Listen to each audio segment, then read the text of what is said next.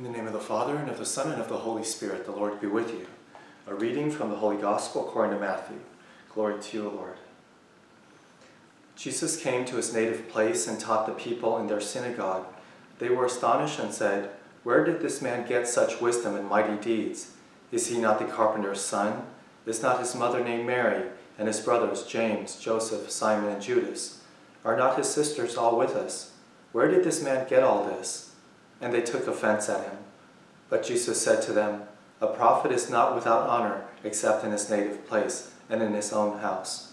And he did not work many mighty deeds there because of their lack of faith. The Gospel of the Lord. Praise to you, Lord Jesus Christ. In the Gospel reading today, we see Jesus coming to his hometown and the people not believing in him. And because of that, he was not able to perform many miracles because of their lack of faith. So we see a correlation between faith and miracles, between faith and God's actions in our lives. We see with the people at Nazareth how they think they know it all. They think they know Jesus. They know where he's from. They know his parents. They know his cousins. So they don't believe in him. They don't believe that he can gain such wisdom and knowledge and perform all these mighty deeds. So they took offense at him.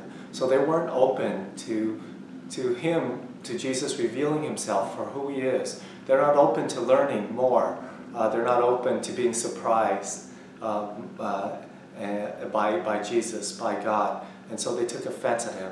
They think they know it all. They think they have all the answers. And so because of that, he did not perform many mighty deeds. So likewise with us, it teaches us a lesson too, that to not fall into this trap of thinking we know it all, thinking that we have it all figured out.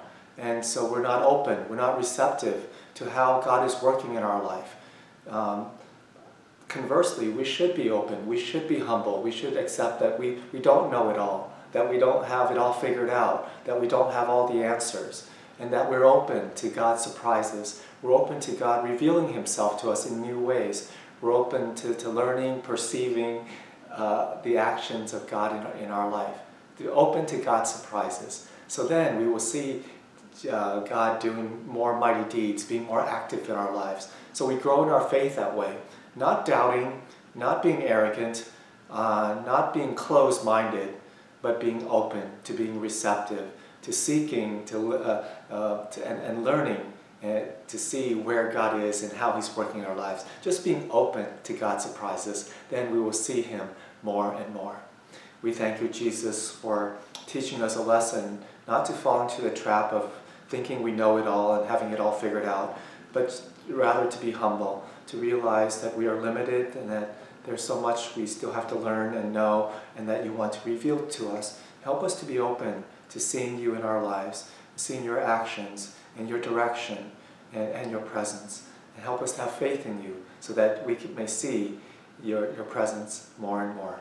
May Almighty God bless you, the Father, the Son, and the Holy Spirit.